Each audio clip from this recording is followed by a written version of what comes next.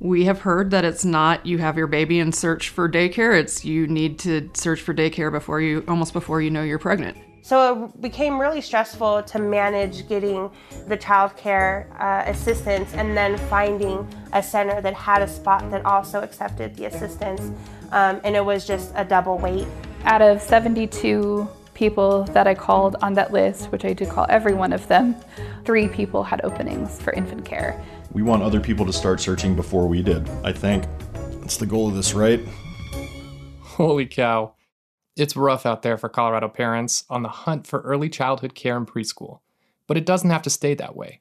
My name's Will Holden, and this is Better Beginnings. With respect to Brooke Byrd, who you'll meet soon, the goal here is not to get people to start their childcare search earlier, like before they even know they're pregnant. The goal here is to explore how we can create a better early childhood system, one that makes our existing preschool and childcare search woes a distant memory. On today's episode, we're going to give you a history lesson on our early childhood system. We'll start with some of the earliest documented instances of childcare, which pop up during the Industrial Revolution. We'll take a moment to recall a time when we actually had free universal childcare in the US and why it disappeared. And we'll provide some context as to why we've ended up with a system that makes finding childcare and preschool such a struggle for basically every family in Colorado. Our state also has some of the highest fees and tuition rates in the country for childcare and preschool. A lot of folks end up needing financial aid, so we'll explain how to find out if you qualify for that. Last but not least, we'll introduce you to the aforementioned Worth and his wife Brooke. They're expecting a child in July. Over the course of this podcast, we're going to follow their search for childcare. Along the way, we'll give you tips on how to navigate Colorado's early childhood system as it exists today, and we'll also tell you about a bill aiming to improve it and what that means for your family.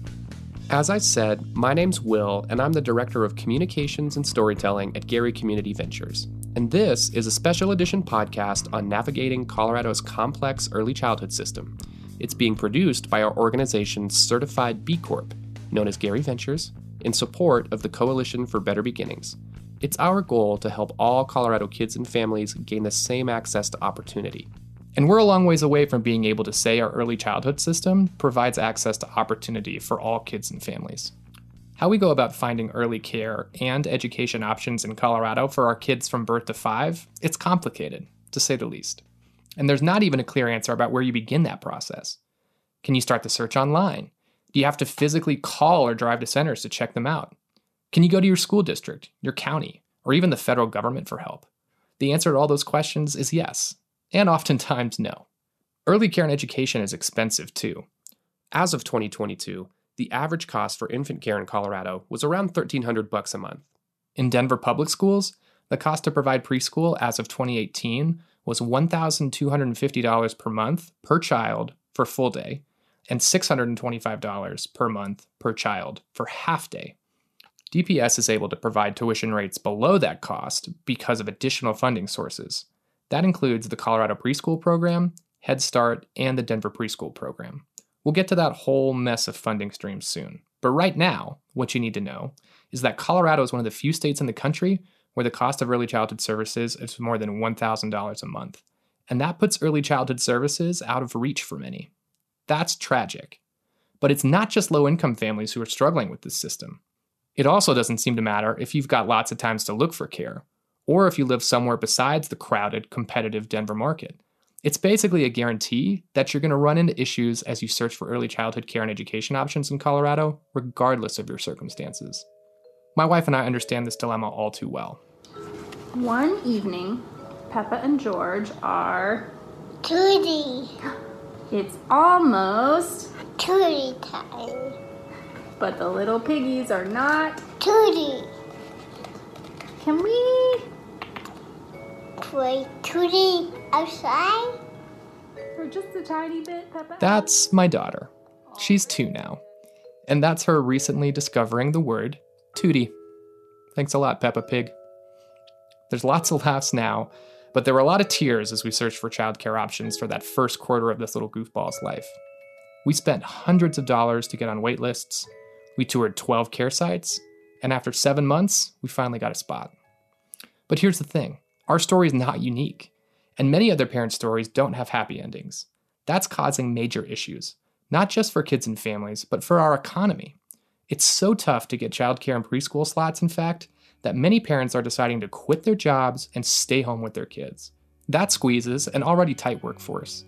And speaking of workforces, our childcare workforce has been hit especially hard by the pandemic, with many providers choosing to walk away from the low salaries and high stress that come with working in our complicated early childhood system. These are big problems, right? And we know we're not going to solve them overnight, but we know we've got to try. And there's some good news on that front. Thanks to the efforts of literally thousands in our early childhood sector and beyond, there's a bill in front of our state lawmakers in the 2022 legislative session to create a new Department of Early Childhood.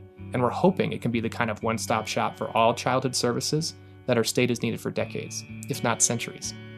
Here at Gary Ventures, we're particularly proud of the work that's gone into this bill because it follows in the footsteps of our founders, Sam and Nancy Gary. You can't have a successful business in a failing society.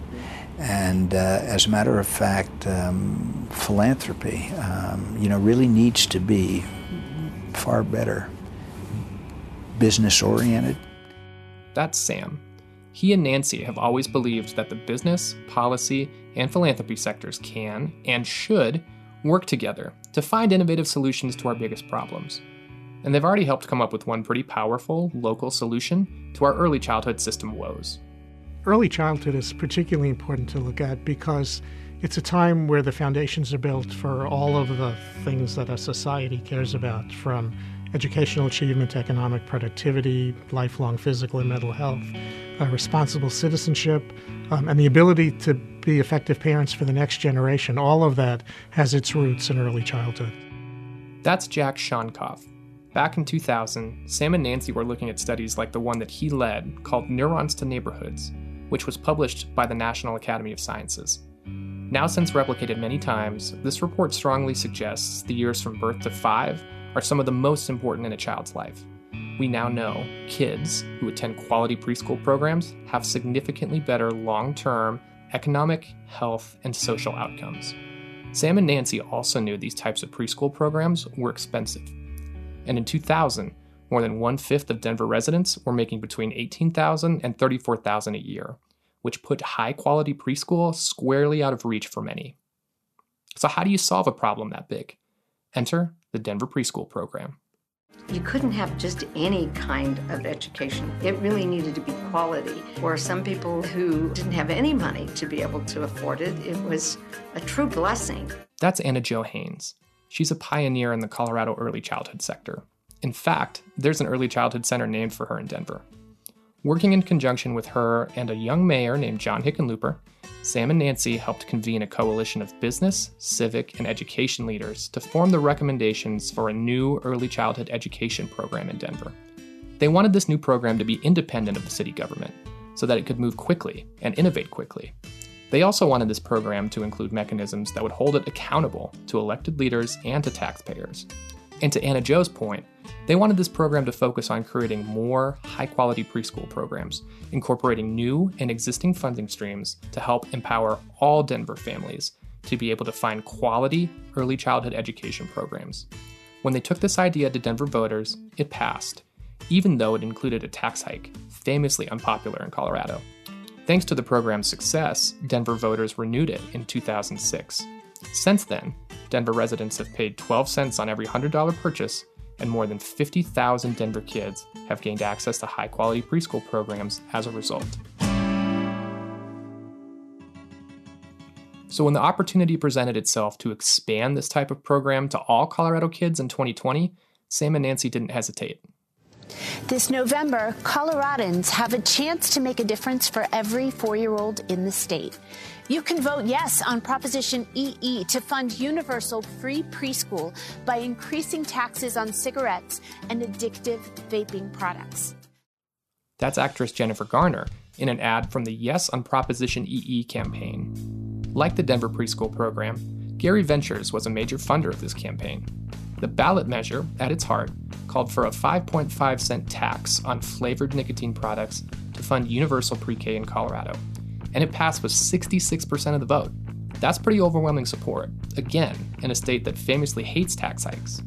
And that's why we're here today, Proposition EE mandated the creation of a new universal preschool program. Shortly thereafter, House Bill 1304 called for one department to oversee all early childhood services in Colorado, which was appropriately dubbed the Colorado Department of Early Childhood. And as we mentioned earlier, how that department will operate is being debated by state lawmakers as they consider House Bill 22-1295 in the 2022 legislative session. We're not really sure where the debate on this bill will be when this podcast reaches you, but it's worth mentioning some of the things we hope the bill delivers. As of right now, this bill aims to create one universal, accountable preschool program, one that would offer more hours of care and education to low-income families who need them. This bill also aims to create a new statewide department for all early childhood programs, making it a true one-stop shop for families and providers. And perhaps most importantly, this bill aims to create one universal application for all early childhood services. In other words, we might finally have one clear place to start this process. So as our lawmakers consider this bill, we're very humbled to be able to bring you the story of one family currently searching for childcare in our existing system, just to help us illuminate the problems that this new Department of Early Childhood must help us solve. My name is Brooke Byrd. I'm an eligibility worker with Denver Human Services Family and Adult Assistance Division. My day-to-day is working with 5 to 6 different clients and helping them apply and navigate the process of application for various public assistance programs. My name is Brooke Byrd, and I'm the director of the Denver Anti-Trafficking Alliance. And I do a lot of program management and task force development, have a lot of collaborations and communications with various law enforcement and service providers throughout the city of Denver. Okay, so just to make it clear, one half of this power couple is protecting our kids from predators. The other half is helping our most vulnerable populations get what they need to stand on their own 2 feet.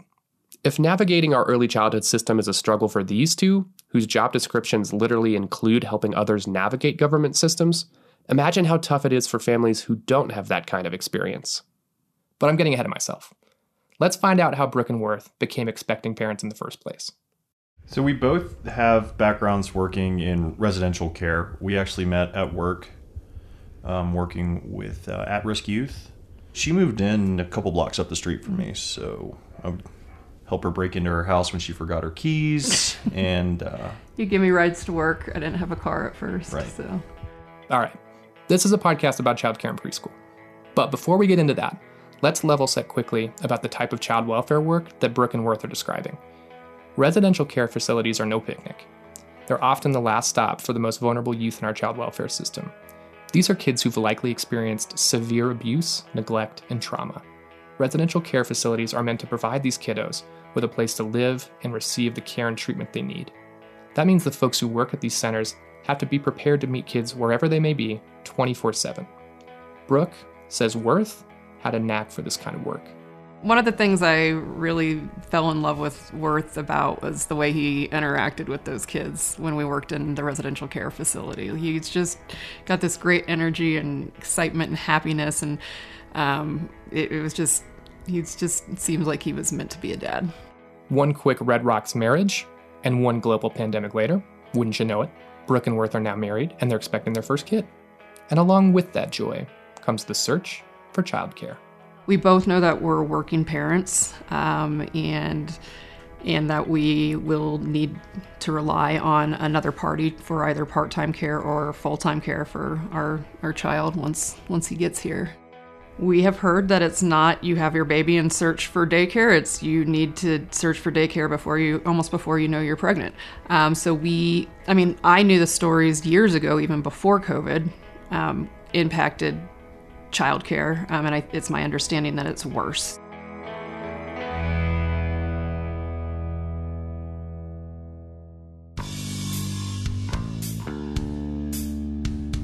When we spoke with the Byrds for this interview, it was March 1st. Their baby's due on July 1st. They're planning to get creative with their respective maternity and paternity leaves, but they need to be back at work by October 1st. That means they need to find care by then. As my 7-month search for childcare shows, that could be cutting it close. And through their first month of searching, the stress is already starting to get real for Brooke and Worth. So I think we're going to be right on that cusp of having to maybe be on the wait list still for daycares, while also having to report back to the office. So we're very nervous about that. We want other people to start searching before we did, I think. That's the goal of this, right? There's that line again. We hate that this has been the experience for the Byrds, and we definitely don't want it to be the reality that families have to accept. But it definitely is the reality of the system we currently have. So how did we wind up here? To understand how the search for childcare became this complicated, we first have to understand how it began. Unfortunately for American families, it's not a long and storied history. We can, however, trace the idea of childcare as a needed service in the US pretty far back. In the late 19th century, we first start to see documented cases of this phenomenon.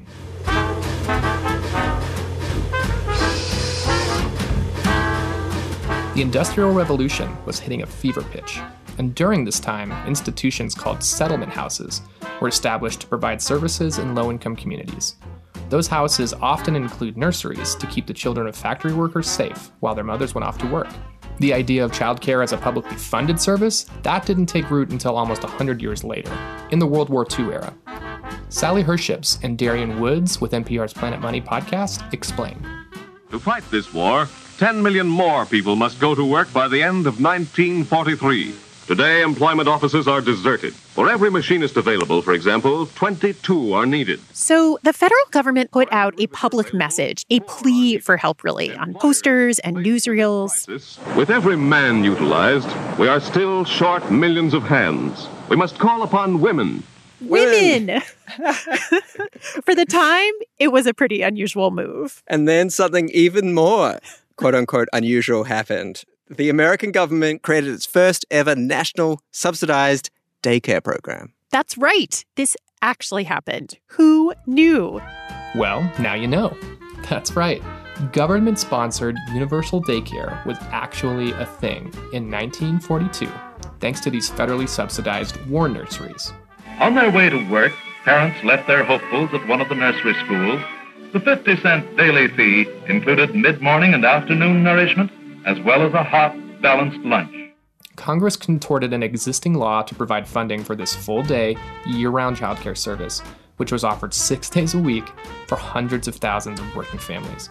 Sounds pretty great, right? Chris Terps researches public policy and childcare at Arizona State University. He told the Planet Money team this universal daycare program was, in fact, pretty great for the kids who participated.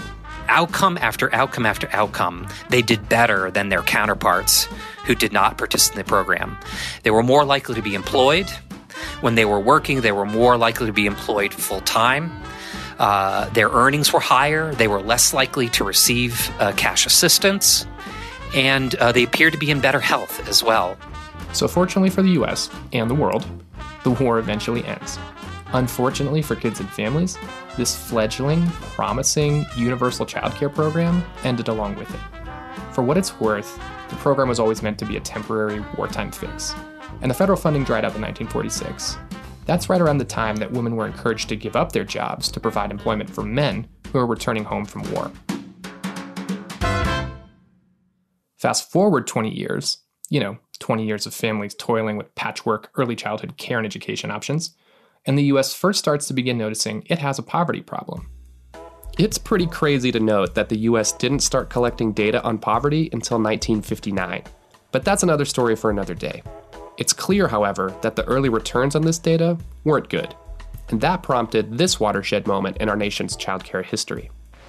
And this administration today, here and now, declares unconditional war on poverty in America. Lyndon B. Johnson declared a war on poverty in 1965, and with it, the Head Start program was established. It created part-time preschool programs for low-income families with care and education for kids between 3 and 5 years old. And 1965 is exactly where we'll pick up our story today, because that's where Steph Clothier believes the problems with our existing early childhood system began. Well, I think the siloing and the fragmentation has been there for the last 50 years. Steph is our director of school readiness at Gary Ventures. She's a lawyer, a community organizer, a tireless activist, and she's been working on early childhood issues since the Clinton administration. Here's an abridged history she gave us. We begin our story in 1965 with Head Start, which was federal funding for preschool. Our state got in on the act by establishing the Colorado Preschool Program in 1988. which added local funding for preschool. Federal childcare funding for low-income families came along in 1990, and it was expanded in 1996. That funding is distributed locally as part of the Colorado Child Care Assistance Program, or CCAP for short. That funding has since been expanded a few additional times. Okay, here's the long and short of it. The fact that our early childhood system is fragmented and complicated is a reality we've lived with basically since the idea of early childhood care and education became a thing. But enough history lessons. What does it all mean if you're trying to get financial assistance in Colorado for childcare or preschool in 2022? If you need financial assistance and your child is younger than 3, you go to the state and you apply for the Colorado Child Care Assistance Program, or CCAP for short. To do this, you'll work through your county because they're the ones who administer state programs. If you need financial assistance and your child is older than 3, one option is to work through the federally funded and locally administered Head Start program. The other option is to work through the Colorado Preschool program, which is administered by the Colorado Department of Education via folks in your school district's office.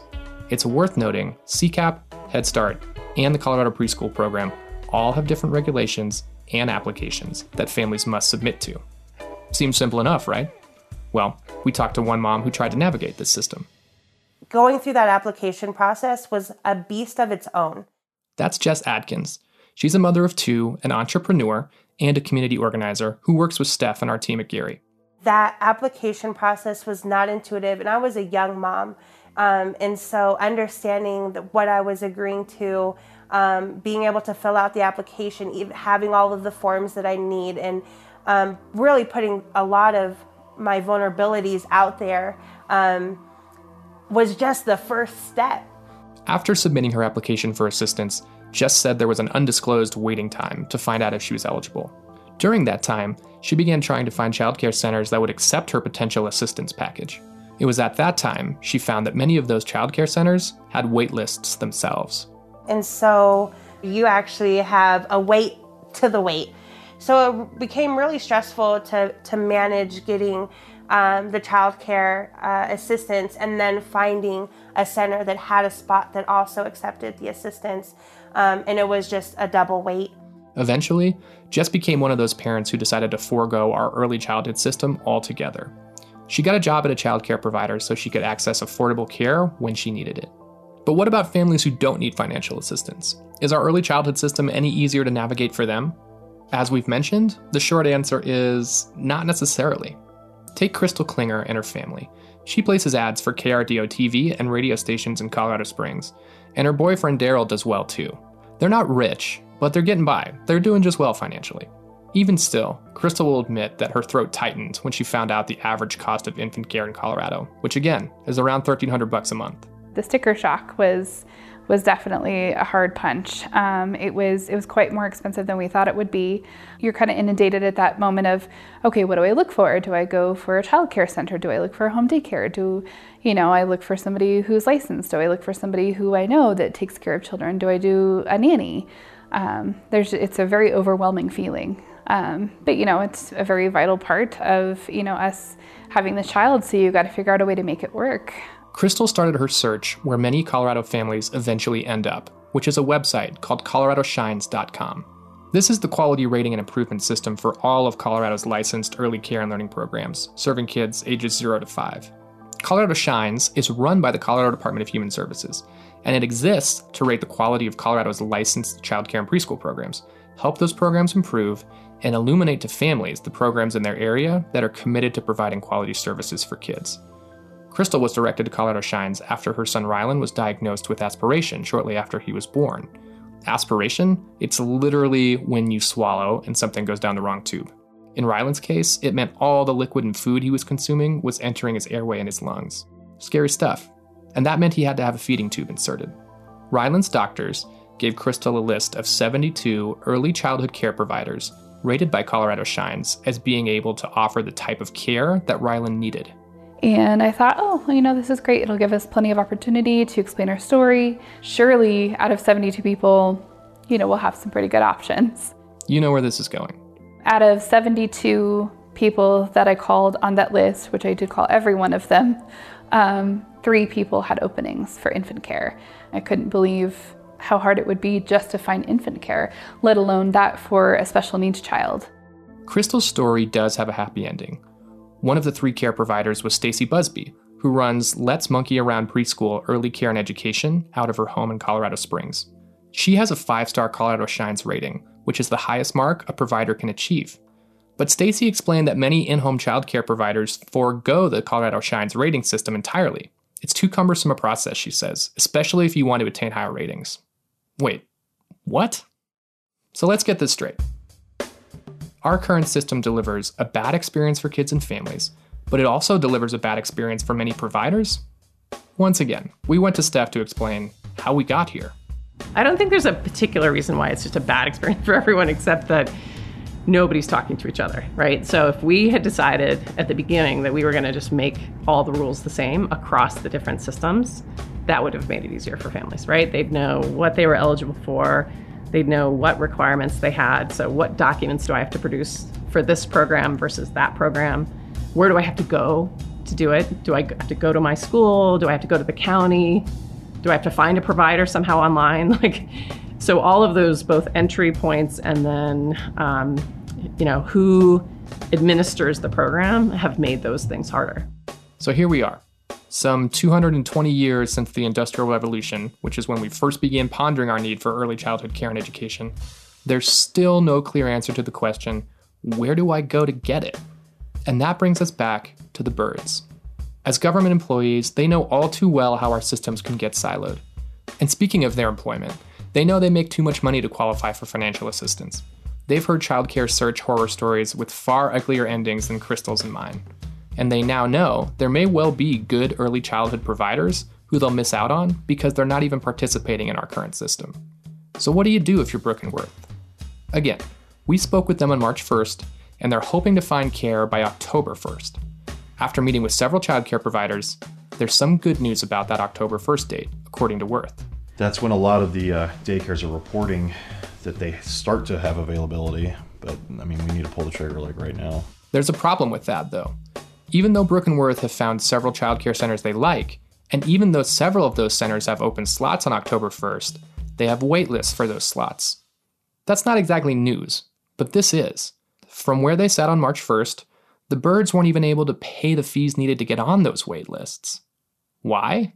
You have to go tour the facility first, and so we are on a wait list for the wait list. So we can't tour one of our facilities until the 14th. Even though we know there's availability potentially, we can't even get on the wait list yet. A wait list to the wait list. Yikes. Next time on Better Beginnings, join us as we join the Byrds for their first tour of a childcare center. They've got their fingers crossed that this tour will help them get off that first wait list. And they've got a lot of questions for their potential early childcare provider, as do many Colorado parents. What types of childcare options should you consider? What should you look for in a quality care education provider? How many wait lists is the average Coloradan on before they get a spot? And how hard is it for providers to create and sustain a quality early childhood program in our existing system? We'll answer those questions next time, and we'll continue to ponder our own question about Colorado's early childhood system. How do we make it better? Gary Ventures is proud to support the Coalition for Better Beginnings, and all those invested in creating a simpler, more equitable early childhood system for Colorado families and providers. There's a huge list of mighty allies behind this campaign, and we'd be here all day if we were to give them all the recognition they deserve. But we do want to give special thanks to the Colorado Children's Campaign, who have taken a vital leadership role in this coalition. Special thanks is also due to Clayton Early Learning Center, one of the premier early childhood service providers in Denver. They helped us track down Crystal Klinger for this podcast. Speaking of whom, thanks enough can never be provided to Crystal, as well as Brooke Byrd, Worth Byrd, and Jess Adkins for sharing their family stories with us. They've been so courageous in speaking out about our need for a better early childhood system, and it's our privilege to be able to share their stories with you. Our executive producers on this podcast are Sharice Harris, Damian Lee Natali, Mike Johnston, and Steph Clothier. You heard Steph on this episode, and we can't thank her enough for lending us her infinite wisdom. Armand Piku and the talented team at Center Table edit this podcast and produce all the original music. Last but not least, Algernon Felice Jr. is my storytelling partner in crime and our magnanimous producer of all media at Gary Ventures. Literally, none of this happens without him. See you next time.